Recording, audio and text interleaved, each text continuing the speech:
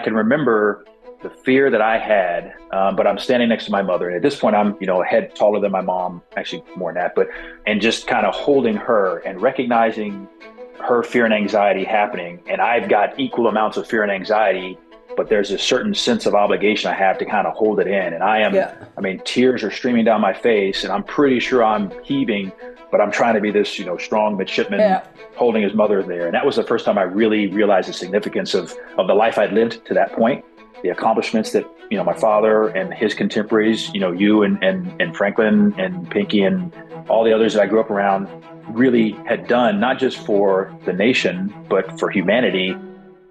I am the only person to have walked in space and gone to the deepest point in the ocean. Hi, I'm Kathy Sullivan, and I'm an explorer. Exploring doesn't always have to involve going to some remote or exotic place. It simply requires your commitment to put curiosity into action. So join me on this podcast journey as I reflect on lessons learned from life so far and from my brilliant and ever-inquisitive guests. We'll explore together in this very moment from right where you are. Spaceship not required. Welcome to Kathy Sullivan Explores. Before we take off, I have a gift for you. I believe that no matter where you are today, an active thirst for knowledge will help unlock your ability to live a life of meaning and happiness. So I'm sharing some lessons I've learned on my road less traveled. Over at KathySullivanExplores.com, you'll find my 7 astronaut tips to improving your life on Earth. When you sign up, I'll send them to you, and also make sure you're the first to discover future podcast episodes and learn more about exciting adventures ahead.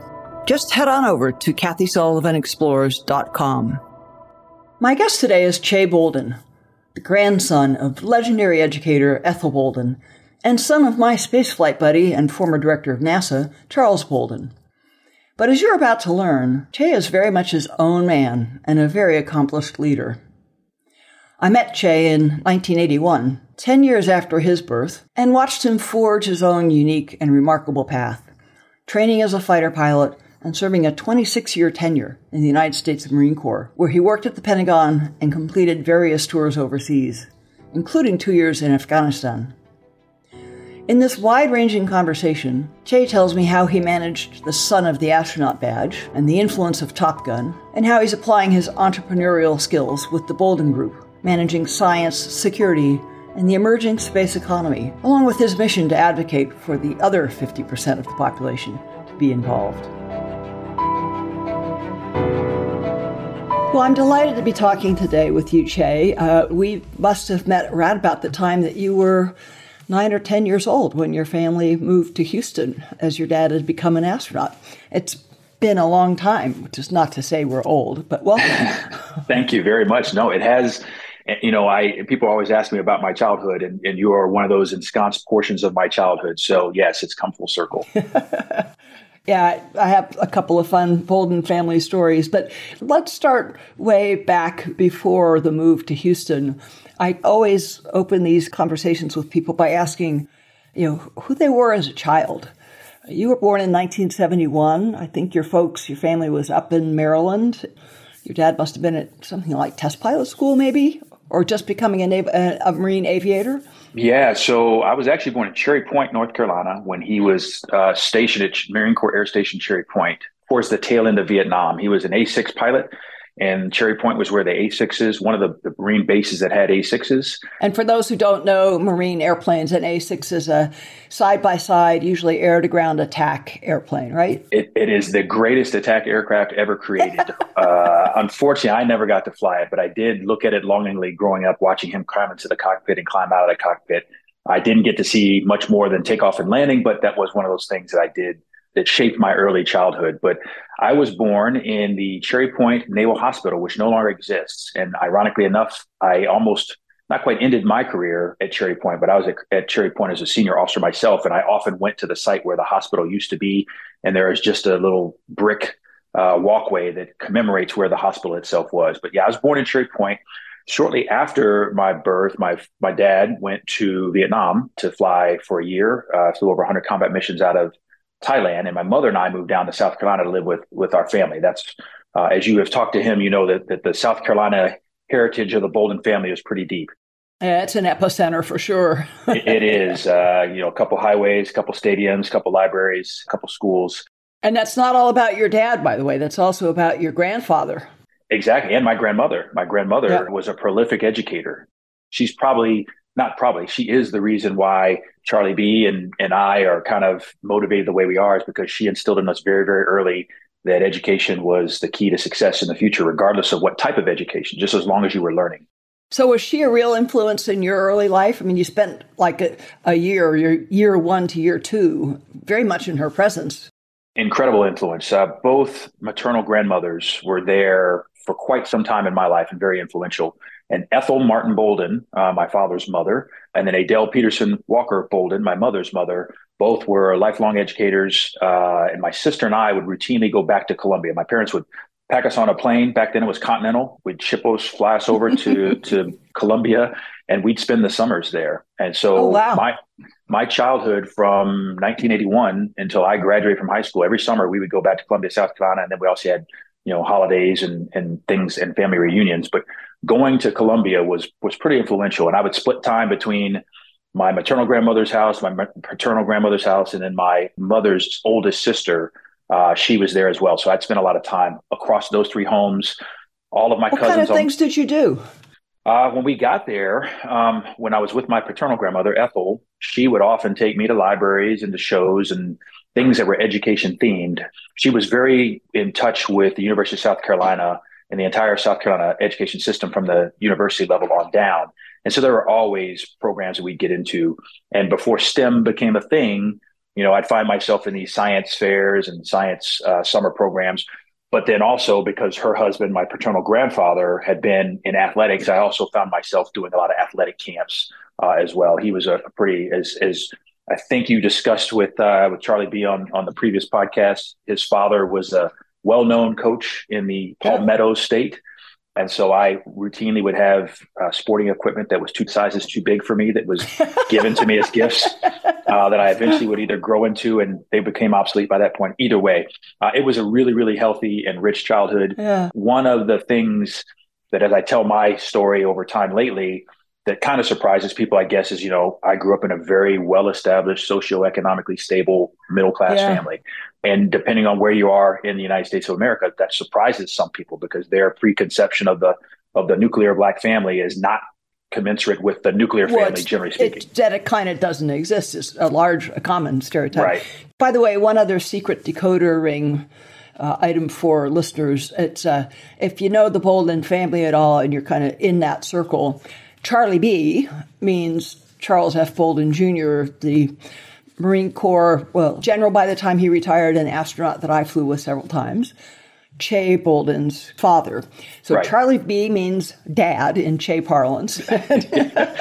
Yes. Charlie B, CFB Jr. You got to know to call him Charlie or Charlie B because Chuck is not allowed. That is verboten. Verboten. Matter of fact, he's on Twitter, not a prolific Twitter user, but as we were getting him onto Twitter, he allowed his granddaughters, my daughters, to pick out his handle. And I knew the right handle, but they opted to go, I don't know exactly what it is, but any title or any label of anything, whether we get a book eventually, I believe the title should be Just Call Me Charlie, because as you're aware, that's what he tells everybody, That's what he regardless does. of Yeah. age, experience, education level. It's like, look, just call me Charlie. It's almost a catchphrase of his. But Yeah. yes, Chuck, not good. Charles will work. Yeah, and Charlie. Charles to him is like Catherine. To me, it's usually coming out from wife Jackie. He says Charles or Mr. Bolden, and that means we need to have a conversation. Exactly. Hey, while we're on the topic of names, you're named Che after the Cuban leader Che Guevara, which was a pretty gutsy choice of your parents to make in 1971. And I'm curious when you became aware of that name and if it's been a thing or not a thing through your life. That story is one that a lot of people don't necessarily believe. So I was born in 1971. At that point, Ernesto Guevara had been dead for 3 years, a victim of a CIA-enabled assassination plot, or there's a variety of different ways you can describe it, but let's just call it what it is, assassination plot, where they cut off his hands and his head and spread it out as a symbol of what happens to the resistance and communism and the like. However, at the time I was born, he was back in the news, and I can't remember exactly why, but it was also on the back end of the heaviest part of the civil rights movement. And there was still a significant amount of emotion around the resistance movement. And my father, he and a mate of his, maybe it was a squadron mate, I don't exactly recall the specifics, were feeling somewhat militant. And they saw the name Che as this very powerful name. And for those who do not understand the etymology, is that the right term for it? That you go back and origin of it. The origins of it is Che is a very common term in Argentina, which is where Ernesto Guevara is from. It's like people saying dude or bro or man here in U.S. English. And so Che, in Ernesto Guevara's mind, represented every man. And I know that part of the story because that's the part I prefer people think about, as opposed to, Ernesto Guevara becomes Che, becomes the right-hand man for Fidel Castro, and then does some unspeakable things on behalf of extreme socialism, Marxism, and the like. So that's in an effort to seize on the militancy and the power of every man and resistance. He and his friend decided Che was a really strong and powerful name. And so they picked that. Now, and I think my father may have mentioned this before, but the second half of that story is Che was supposed to be my given name, my first name, and how we would go forward. However, my dad and my mom had picked Che Anthony Bolden as my name. Now, back to Ethel. Ethel was somewhat of, she grew up... a little more staid person, not a very probably militant in her own tactful, gentle way. But yes, but then also somewhat superstitious. And so in her mind, anyone whose initials spelled a word, that was a bad omen. And so Che Anthony Bolden spelled cab, and she was not having it. And so they then inverted the Anthony and the Che, and I became Anthony Che Bolden, went by Che from that point forward. And so not only is the name somewhat problematic, the order in which my names are throw people off because I go by Che and everybody's like, wait a minute, who's Anthony? I was like, well, that's me, but I don't My brother goes by his middle name, and it's thrown lots of people off, including me on occasion. So given the varied understandings of Che and the presumptions people might make about what was the motivation, why are you burying that name? They might make presumptions from, your parents wanted to protest by your parents, shove it in the man's face. You ever get any grief about that you had to navigate? So growing up, no. By the time I was of an age where it became anything of relevance to me, we'd already moved to Houston. We were there in Clear Lake. And the demographics of those who were around us in Clear Lake, they weren't necessarily in tune with that.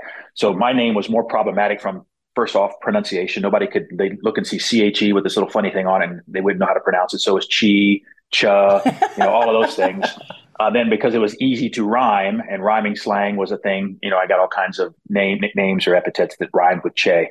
Yeah. It was not until 2009 when President Obama nominated him and he was confirmed unanimously by the Senate to become the 12th administrator of NASA. Yeah. That it became an issue because the blogosphere, lit up and everybody thought that Obama was putting this communist/Marxist in to run the National Aeronautics and Space Administration. And look, because he named his son Che. Exactly. As evidence clearly. To that. Exactly. And I remember, I did not know what you all learned a long time ago is you don't read the press, don't read what people say. And so I was busy reading this and getting incensed by some of the comments, and some random person's like, hey, let's just look at this for a second. Senior Elder Bolden, at that point was a retired Marine with 34 years of service. At that time, I was a lieutenant colonel with more than 20 years of service. Like that would be a really hard stretch for someone to say that, the communist regime of Cuba and the Soviets had this insidious presence within the government. That deep infiltration. Yeah. And at the time, a couple of years later, the term the deep state became a big thing. That was kind of some of the precursors to the deep state. See, it's the deep state. They've been there embedded for a long time. They've been planted. Yeah. That was actually the only time that the name association was of any semblance of an issue in my life. So I'm pretty fortunate in that regard. Yeah. Never let facts or reason get in the way of a good conspiracy route in the blogosphere. Right. I still want to know more about what kind of child you see yourself as having been age, say, 5 to 10. I mean, you grew up in sort of the age of fairly structured childhoods, the sports camps and the programs and things, but your growing sense of self and what you remember being interested in and driven by. The intrinsic drivers, grandmothers are putting a lot of structure around it, but, we all become aware of what's intrinsically driving us, regardless of the patterns and structures around us. How did that How did that appear to you?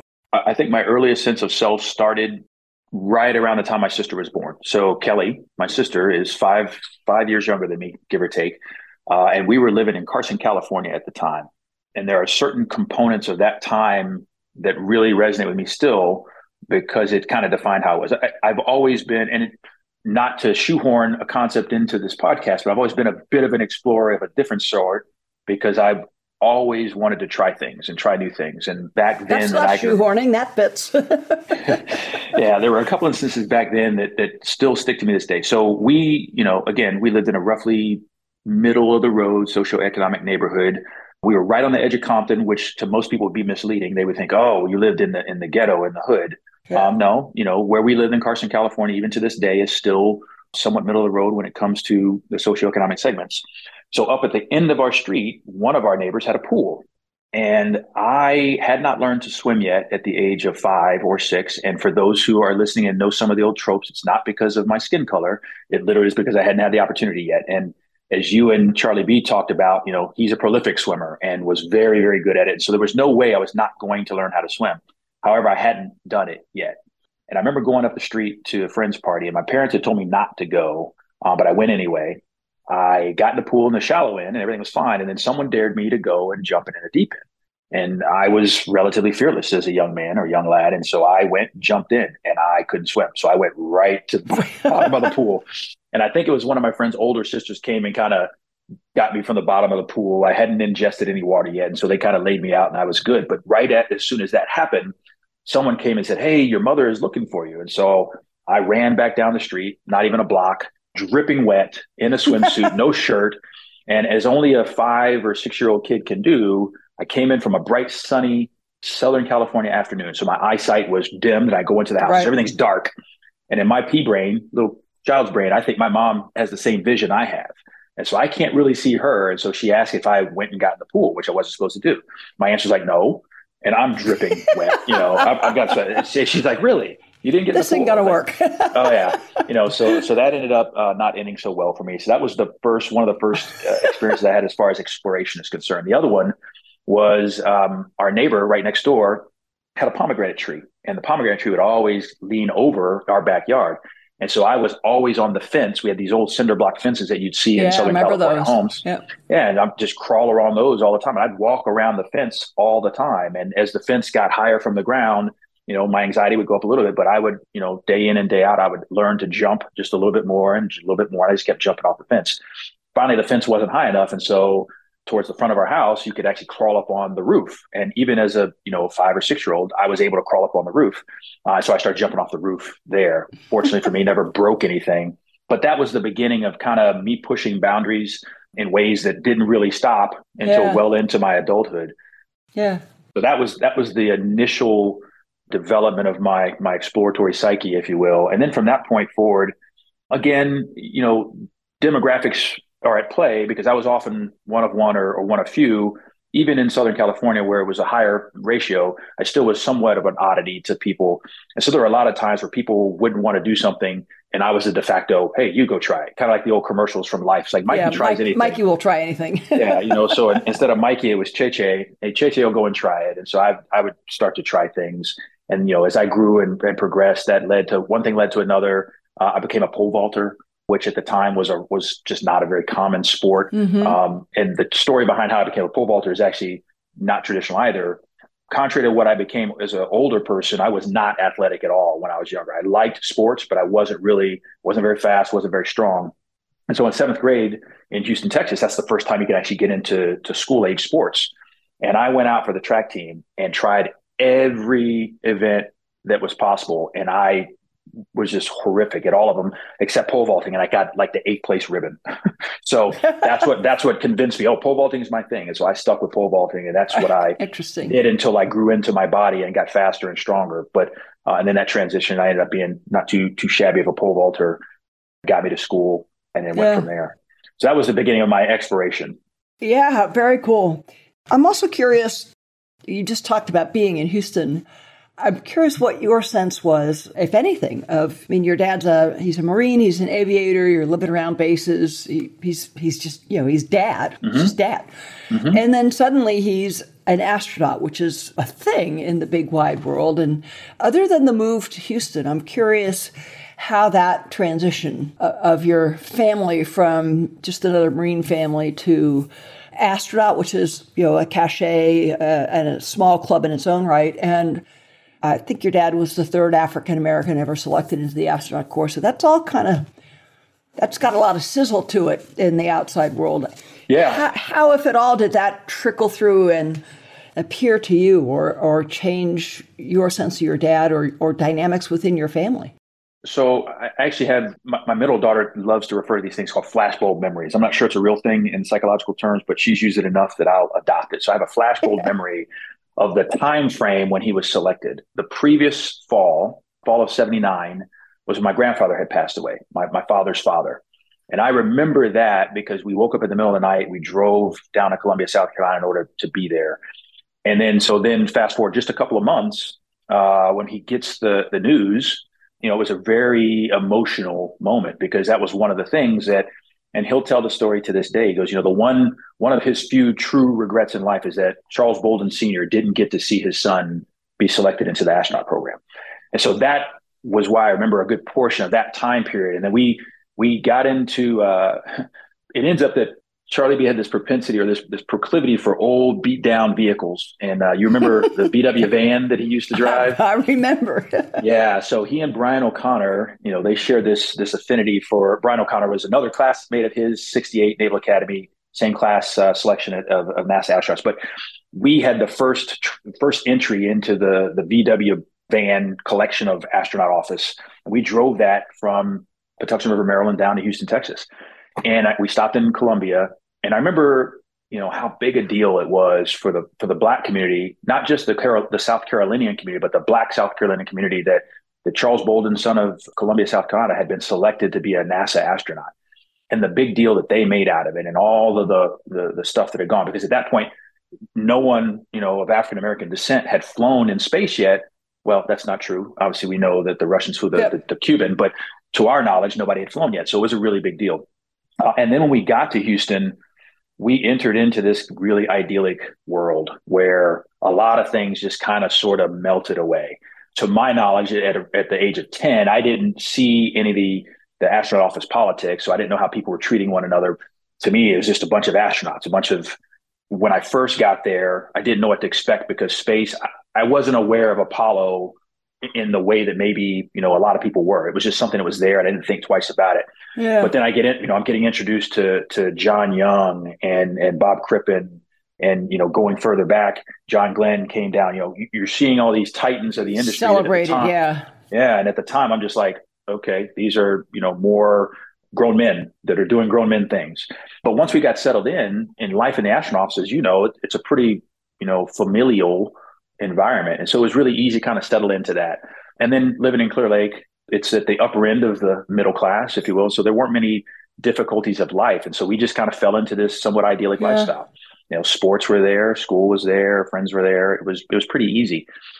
When I would leave Houston to go visit places, you'd get this incredulity from people like, oh my God, your dad is an astronaut. What's it like?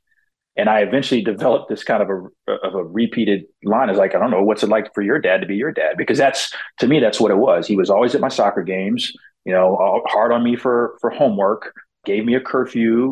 We did things. We went to church on Sundays.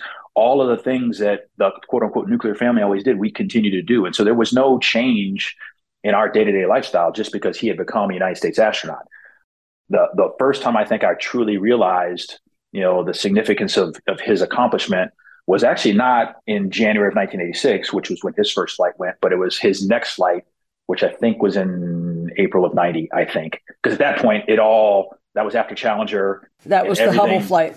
Right. And I was, I was at the Naval Academy at the time. So now I know what service kind of starts to mean and all of that. And it hits me like a ton of bricks, and I remember sitting on top of not the VAB. Where is it that the families go and sit and watch? There's a launch control center building down at the Kennedy Space Center. And typically the families of a shuttle crew at the time, they're being treated like very, very VIPs. They're hanging around in the conference room inside that building as the countdown goes on. And then they go up on the roof of the building, which gives them both privacy to just kind of be a little family group, like you said, Right. and a great line of sight to the launch. Yeah. And I can remember the fear that I had, but I'm standing next to my mother. And at this point, I'm, a head taller than my mom, actually more than that, and just kind of holding her and recognizing her fear and anxiety happening. And I've got equal amounts of fear and anxiety, but there's a certain sense of obligation I have to kind of hold it in. And Yeah. tears are streaming down my face and I'm pretty sure I'm heaving, but I'm trying to be this, strong midshipman Yeah. holding his mother there. And that was the first time I really realized the significance of the life I'd lived to that point, the accomplishments that, my father and his contemporaries, you and Franklin and Pinky and all the others that I grew up around really had done, not just for the nation, but for humanity. And it started to kind of come into focus at that point. Do you remember your feelings at the time of this first launch? Was it the same anxiety or? Not the same. So, his first launch at the time was a record-setting launch because they had, I don't know how many number of scrubs that they had. And so pre-Christmas, 1985, we'd gone down and everything was in set. Yeah, we'd actually like gone six out. different attempts to finally get off the launch pad. Something crazy. What ends up is Steve Hawley was just a bad luck charm. If he watches or listens to this, he'll because he had that happen again many times. Fellow astronaut classmate of mine. Yeah. I think that was a running joke is that Steve was always making these delays happen. But so I actually didn't get to see his first launch because, as you know, Charlie B, he's very, there are certain obligations that you need to fulfill. In this case, my sister and I had to go back to school. And so he sent us back to school. She went to stay with a friend. I went to stay with one of my best friends. And I can remember waking up on the morning of the launch because it was like a 6:05 launch and sitting on the pullout bed in my friend's house. He and I were sitting there watching it and wasn't feeling anything up until the time of 3, 2, 1 liftoff. And then for a brief amount of time, I got scared. And then after that, the awe took over. But I'm just watching it on a TV. So I'm just like everybody else in the nation. So it didn't, I never felt like I was robbed of the experience. It just wasn't anything that I got to experience at that point. Yeah. I was, fortunate enough I'd gone to CSTS-1, so I knew what a shuttle launch looked like in person. But watching him, it kind of kept it at a distance, almost like his career as an aviator. I didn't really see him fly. I knew what he did, knew what it was about, but it wasn't really. But it's abstract. Yeah. Right. So if I understand the story right, you're in high school in Clear Lake City, Texas. Your dad's an astronaut. My understanding never was one, I can't imagine that he would have been one to really try to tell you what you ought to do with your life. That's kind of not his way. So you're figuring out your own interests and desires for high school and after high school. And you decide to apply to the Naval Academy, which I was a little surprised to learn recently how much that surprised your dad. So he had gone there as well. And lots of people might have thought, like father, like son, he's probably leaning all over his boy to follow in his footsteps. Not so. So what drove you, what drew you and attracted you to make that decision? This is an easy answer. You and people like you, and I'm not blowing smoke. It's literally, from the age of 10 until the time I had decided to go to college, I had these amazing role models around me and they all had a lot of very similar consistencies in what made them into what they were. And, with few exceptions, you being one of them, most of them were men. And so there was a lot of transference, if you will, for me to go, I could see myself that way. But nonetheless, being around you, Anna Fisher, Ellen, drawing a blank on her name, she was the doctor, or Ray said, all of you all were part of this extended family that had this influences. You all are incredibly normal people, really smart and really talented, but normal people, the types of fun that you would have, the things that you all would do. It was just one of those environments that I thought was the right place to be. And even when you all weren't trying, you were doing things to improve the lives of the people around you. And that just was something from my grandparents through to my parents to my sister and I was just instilled in us. We always wanted to be around to do things for people. And it just seemed like the right fit. Now, full disclosure, the Naval Academy was not my first choice for college. What was? I hesitate to say because I like them today. So the rest of the story is I only applied to 4 schools. And one of them was a de facto application, and that was the University of Southern California because my father had gone and got his master's degree there. I'd grown up for a portion of my childhood in Southern California. The Trojans, the burnt, the crimson and gold, all of those things were super exciting and attractive to me, but I never really pictured myself there. And as a result of either the PSAT or the SAT or something, I get this letter in the mail that says, hey, congratulations, you're accepted to the class of 93 of the University of Southern California. I kind of just put it to the side. I didn't remember applying for it, but that happened. And if that happened today, it wouldn't happen today because USC is far more competitive than it used to be. But I had been recruited to go to Dartmouth for track, and I'd recruited to go to the United States Naval Academy for track. But the one school I really, really, really had my heart set on, and I can't for the life of me remember why now, was Stanford. I focused all of my efforts on going to Stanford. Every essay I wrote, every questionnaire I filled out.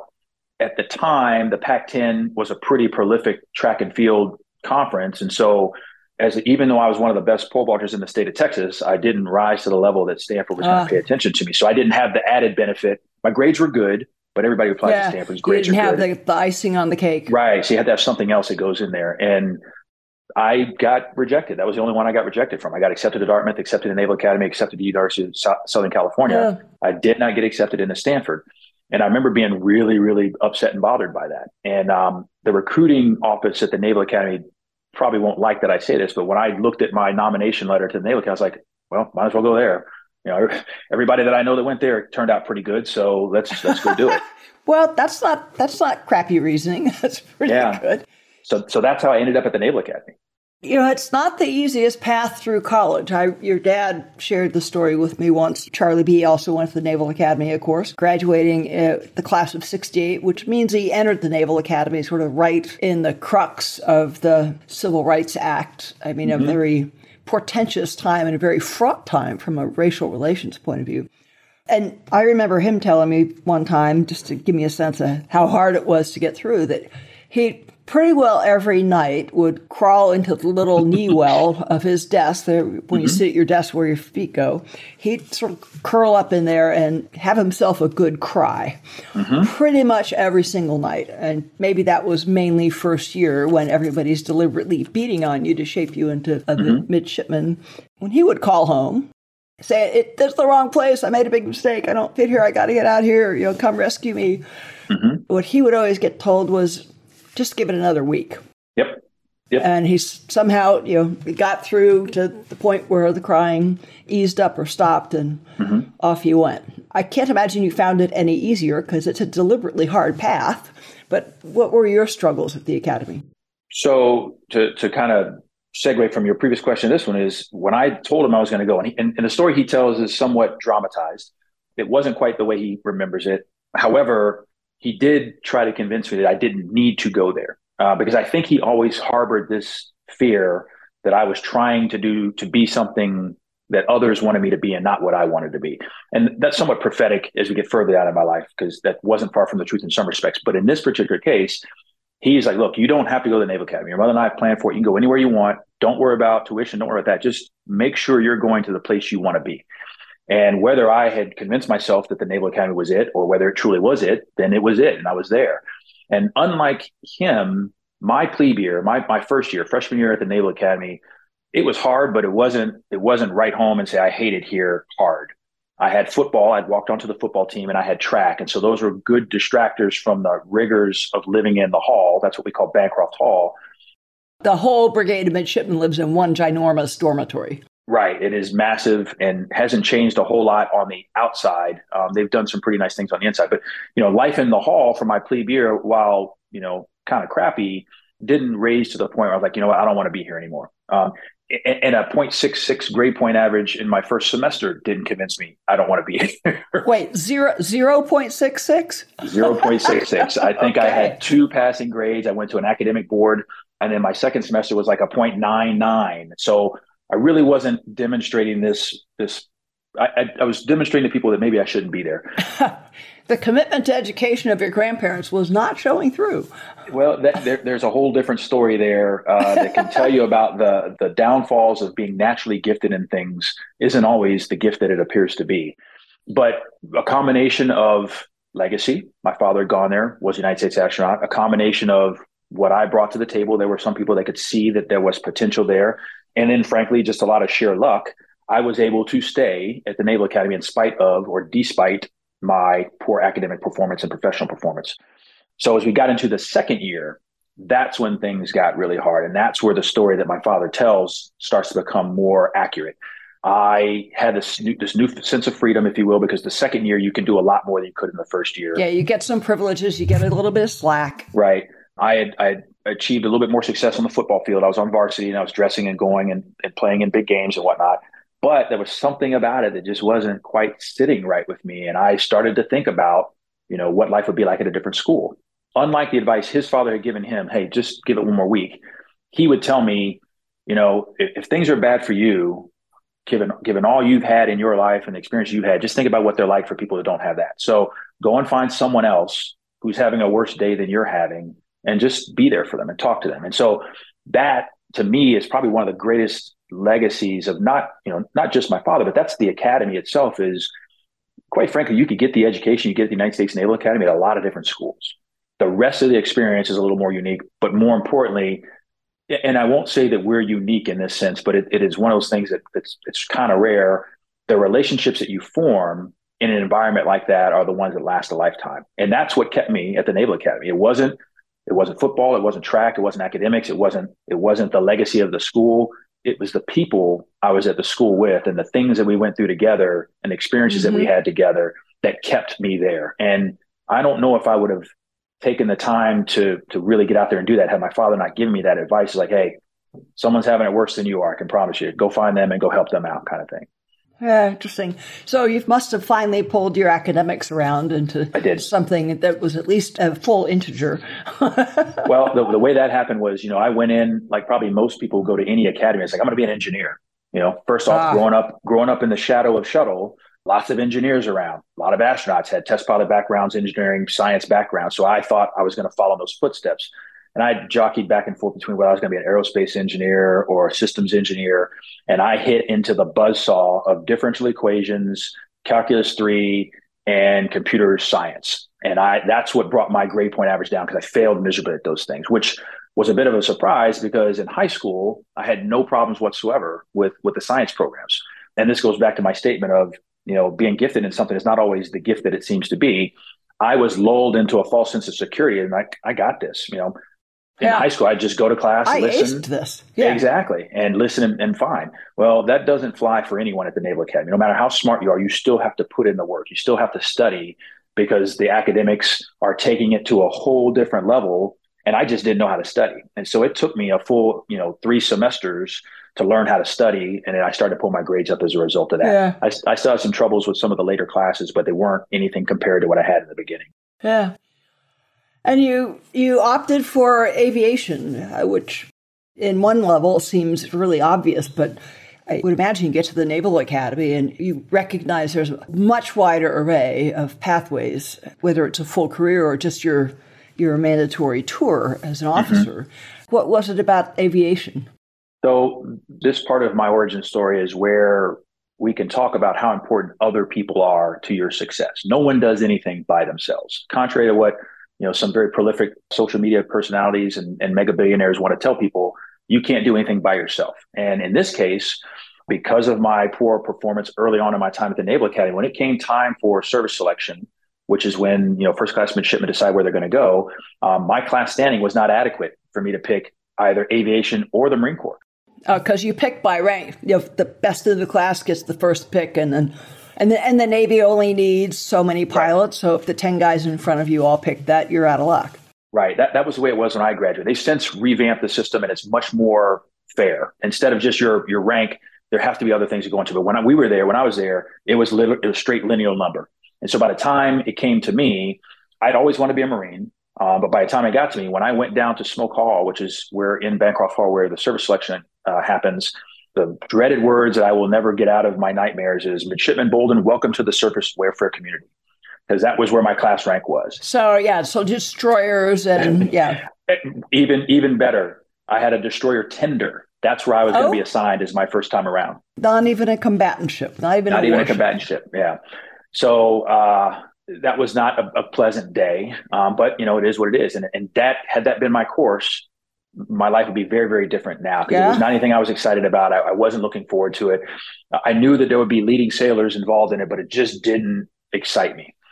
Well, unbeknownst to me, and this is where others come in and why no one does anything by themselves. So there were 3 people in my class who were not permitted to select United States Marine Corps as their service selection option for either, all of us were for class standing, but for whatever reason. And the year this is somewhat important. The year we were selecting, the previous year, the Marine Corps had eliminated the requirement to go to OCS as a prerequisite Officer to go Marine candidate Corps. school. Right, Yeah. officer candidate school.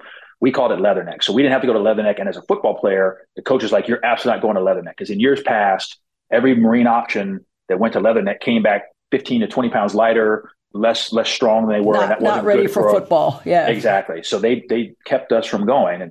But because of that, our class was one of the Top Gun classes. We all got there because we'd seen Top Gun in 1986. And so there was a huge number of midshipmen who wanted to fly. Everyone wants to be an aviator. Exactly. And so as those numbers started ticking down, everybody's picking naval aviator, naval aviator, naval aviator. And then once the naval aviator slots went away, because there was no prerequisite to be a Marine, they started picking Marine aviator, Marine aviator, Marine aviator. And what that did is that sucked up Marine spots. And so once those went away, the Marines who would have been Marine aviators, like just picking Marine, Marine, Marine. By the time it got to me, there was none left. And by the time and my roommate was one of the others, and another classmate of ours was another. So when that word got out, there were 3 midshipmen, 2 legacy. Both my roommate, his father had been a 20-plus year enlisted Marine. Charlie B had been well into his time. And then the third guy, who was actually the honor graduate of the officer candidate school. The 3 of us were not Marines at that point. And I don't, to this day, know who it was. I assume that he was a staffer on the Hill, former Marine or Marine, who heard about this and said, that's just not right. And so in 1993, some 3 poor ROTC scholarship students at some school in the United States got their Marine option slot either yanked out from underneath them or shifted to a later date so that these 3 midshipmen from the United States Naval Academy could commission as Marine Corps officers. Yeah. So that's how I became a Marine. And I also had bad eyesight. So I went into the basic school as a ground option Marine officer. And I did not have any aspirations at that point because of medical requirements to not go into aviation. And so I focused all my time on having fun, learning how to be a provisional rifle platoon commander. And I was going to go combat engineer or something along those lines, not infantry, because I wasn't that crazy, but something close to the infantry. And had it not been for a gentleman, a fellow Naval Academy alum named Ed McGee, class of 87, he was one of the staff platoon commanders at the basic school and an aviator himself, an A6BN, who had idolized Charles Bolden when he was growing up. And he recognized that there was a paucity of representation in Marine aviation. And so he came and said, you're going to be an aviator. I was like, sir, I don't have the eyesight for it. He goes, you're going to be an aviator. And so he had me go take all the tests, and I passed all the tests. And, and my performance at the basic school was contrary to my performance at the Naval Academy, exceptional. I did really, really well. And it allowed me to pick aviation out of the basic school. So that's how I got down to become an aviator. Boy, talk about the twists of fate and serendipity and it really is. The invisible hand doing things that shape what's open for you. But at both of those junctures, the selection to be a Marine and then my selection to go into aviation, Charlie B was like, are you sure? You don't have to do these things. Being a Marine, he told the story of his decision to be a Marine and how my grandparents cried with him. Yeah. So I think he and my mother looked at it somewhat similar. It's like, why don't you go be on a ship? It's a lot safer, a lot less stressful. So when I picked to be a Marine, he tried to talk me out of that. But by the time I'd gone to become an aviator, he realized there was no talking me out of it. And so he's like, all right, go for it. But my eyesight being what it is, I'm a naval flight officer by designation. So the guy who runs all the weapon systems, right. Sort of the backseater. I was the mini Mott to Charlie B. That's what I was going to become. For those who are not familiar, Mike Mott, Titan in my life. He was there from the earliest days I can remember.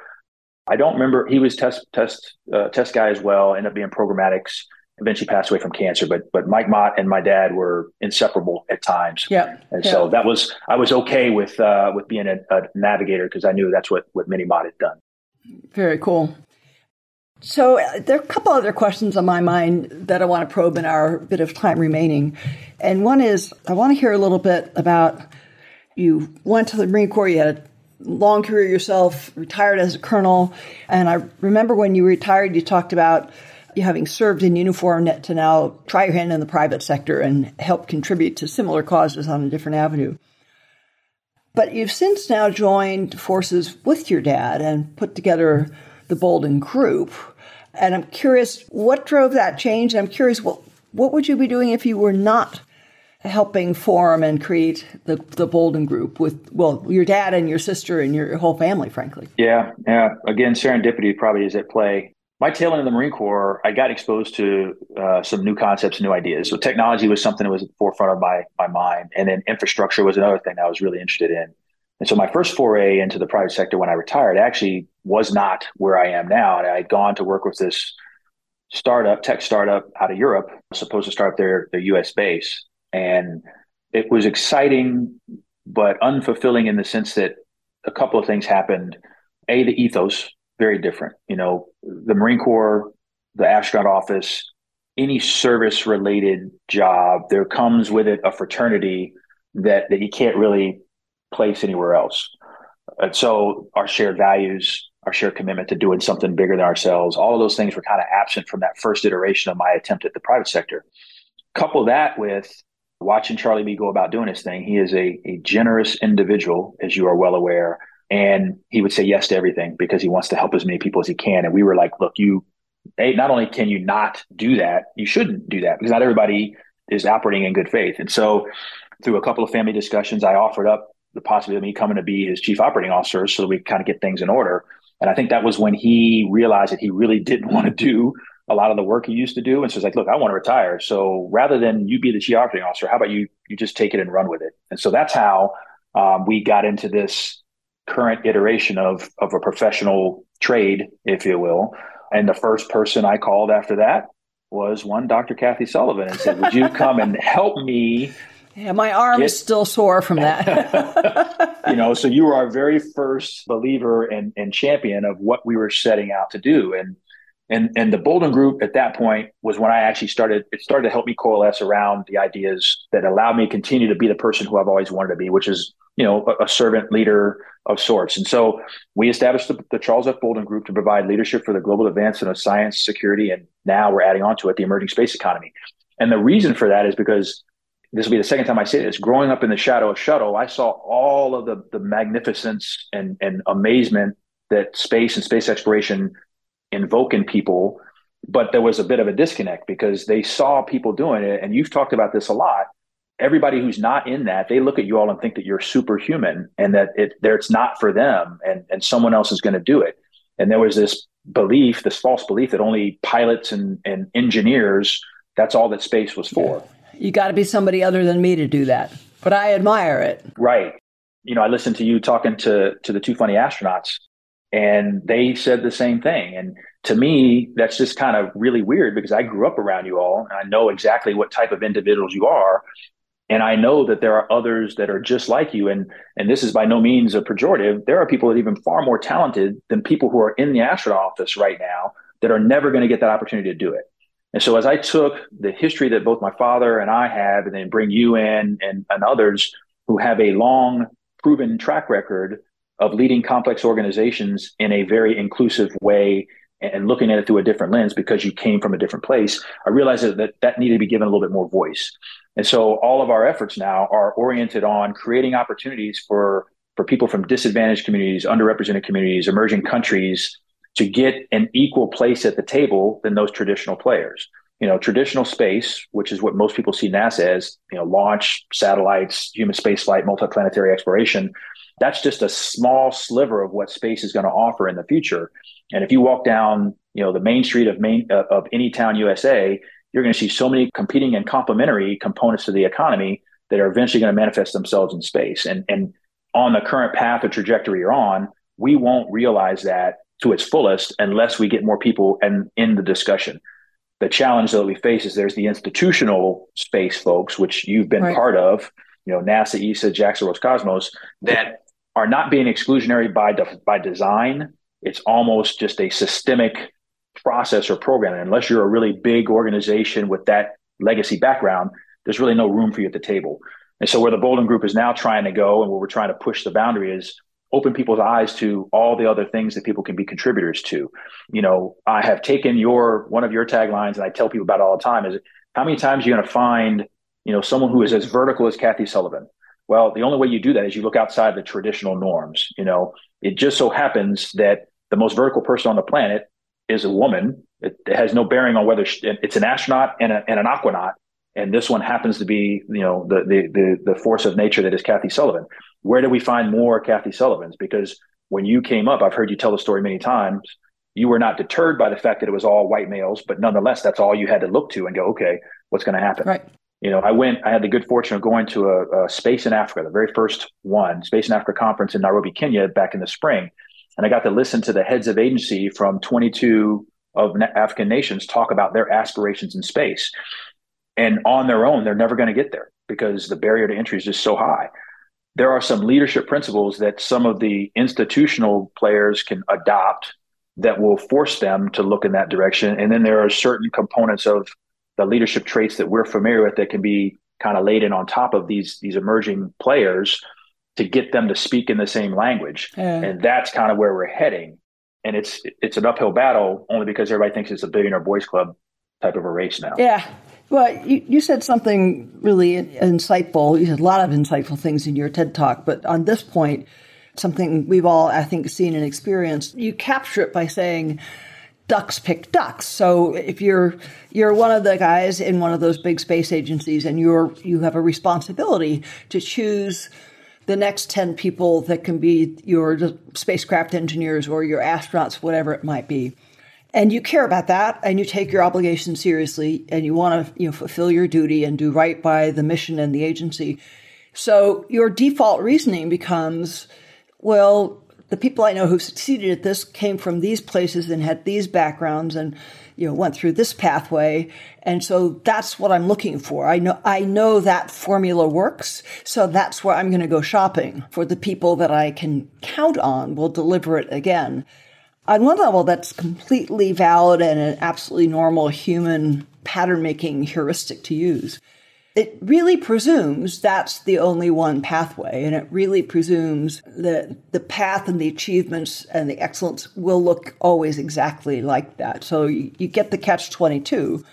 I'm never going to look outside of there because I've never seen evidence that someone who comes a different path can pull it off. And so the quandary then is, to create those alternate pathways so you can start to see the youngsters from those African countries. I bet a lot of people listening to this conversation, by the way, are surprised that small African nations have space programs, but they do. And the aspirational aspect for their economy and their population is a big reason. So how do you start building the staircase that can let some of those young people who are, plenty of them are talented enough, even exceptional enough, to get on that path, but no one in our world can see them right now. So how do you break that conundrum? Yeah, one of the things that's really frustrating to me today, categorically, the aversion to the concept or the idea behind the colloquial term woke and wokeism. It's deemed to be this really bad concept because there's a sect here in the United States and now growing around the world that see awareness and egalitarianism as a bad thing.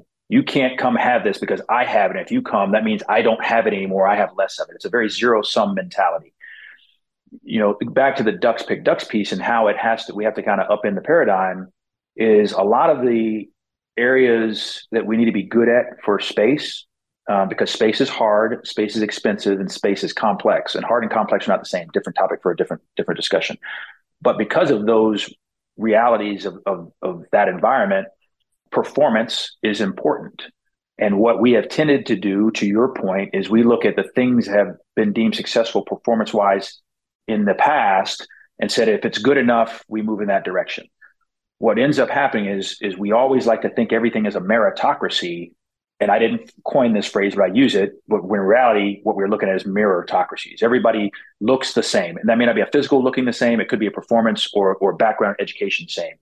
But when we look to what needs to happen going forward in order to truly make the best of things, and here's another term that's become somewhat of a bad word, you have to look at the DEIS component of it: diversity, equity, inclusion, sustainability. And when I talk to people about that, I say, look, go to the Webster's Dictionary and look up the definitional explanation of those terms. Try to divorce yourself from the social commentary around them right now, and it'll start to make sense to you. Because even back in the Mercury Gemini days, when they all looked relatively the same, there was a significant amount of diversity in there. You got the Southern Southern gentleman, if you will. You got the Northeastern person. You got somebody from the Midwest. That in and of itself is a form of diversity that we often overlook, the diversity of background and education and whatnot. Different way of talking. All those things are important. And so bringing different ideas to the table based off your experiences, life experiences, education is the first step to making sure you're moving forward on things. The inclusive component of it is, you can have a room of 7 really, really smart people. And if there's one person in charge and they know they're in charge and they want to remind everybody they're in charge, they probably are not be very inclusive. And so their ideas are going to be very staid and very monolithic. It's not until they get all 7 people in the room involved in the discussion that they're going to get the most out of that group. And so that's when you talk about inclusion, you're missing the boat when you don't have certain voices at the table. The equitable portion of it is, we've got the power, that zero sum mentality. We got to break that piece down because life is not zero sum. One of my favorite movies of all time is Arrival. It's about determinism, but at the same time, they start talking about what the value of non-zero sum is. And the example I try to use with people is if you're a purveyor of pies, if you have a pie in front of you, you're limited to what you can do with that pie. But if you have the ingredients and more importantly, the recipe, you can make as many pies as you want and you can go for days or weeks or months or years and never fall short. The same thing is applicable with opportunity and even value for that matter. So that's a bit of a ramble because this is one of those things I could talk about for a really, really long time. But if we are successful as the Bolden Group, as a global leadership firm, we will be successful in integrating and cultivating more inclusive leadership styles for science, security, emerging space economy, so that the future looks a little bit more like we do. Not what an industry currently looks like. It's more of an economy of a bunch of industries with a bunch of different people contributing. Yeah. So we're right at time. I want to put one final question to you. When you're before an audience like Space in Africa, seeing a lot of young people from kids to early professionals thinking about their career and their path forward, what are your top 2 bits of advice that you give them? Be yourself is the number one piece, because if you are inauthentic, it shows, and then you'll likely not be very happy with the path that you've chosen. So be yourself is the number one. And then the second one is don't be afraid of no, because there's a lot of no birds out there. And if everybody took no as the answer, progress wouldn't happen, because anytime someone thinks a little differently, that translates into this concept of change, which scares the bejesus out of most people. You can look at both our social environment, our political environment here in the United States, and just see that front and center. People are scared, and that's, and resentful to a certain extent. And so if you accept no because someone has a certain emotion driving their decision-making process, then you're never going to go anywhere. You're not going to do anything. So those are the 2. I'd say, be yourself and do not be afraid of no. Work around the no and find an answer, find a way to get to yes, or create a whole new pathway. Yeah, one of my favorite memories and something I rely on still from my astronaut days goes to exactly that point. And not always on questions that were yes or no, but you'd ask mission control a question and you'd get some answer back. And very commonly, we'd look at each other and say, okay, so that was the wrong answer. and then you start thinking, yeah, okay, that was the wrong answer. So how do we get to the better answer and move on from there? It's great advice. Well, Che, not only could you talk for a long time on many of these topics, but you've got so many wonderful things to say and so insightful on all these topics. And it's just always a joy to chat with you. So thanks for spending an hour with us. Well, I cannot tell you how big my head is going to be after this, because having Dr. Kathy Sullivan tell me that I said anything insightful whatsoever is, because like I said at the very beginning, you've been part of my life since I can remember. And I've always looked up, to you and your contemporaries for all the amazing things you've done and just the impact you've had on my life. So I appreciate the opportunity to talk with you. And I look forward to a lot of good things that we'll do in the future and creating new opportunities for people. So thank you. We're shoulder to shoulder on the same plane right now, Mr. Bolden. Thank you, ma'am. Love you. Appreciate it. Love you too. Bye-bye. Take care. Thanks so much for joining me on today's mission. For more solo shows and deep dives with incredible guests, along with all the ways to get the podcast and much more, head over to KathySullivanExplores.com.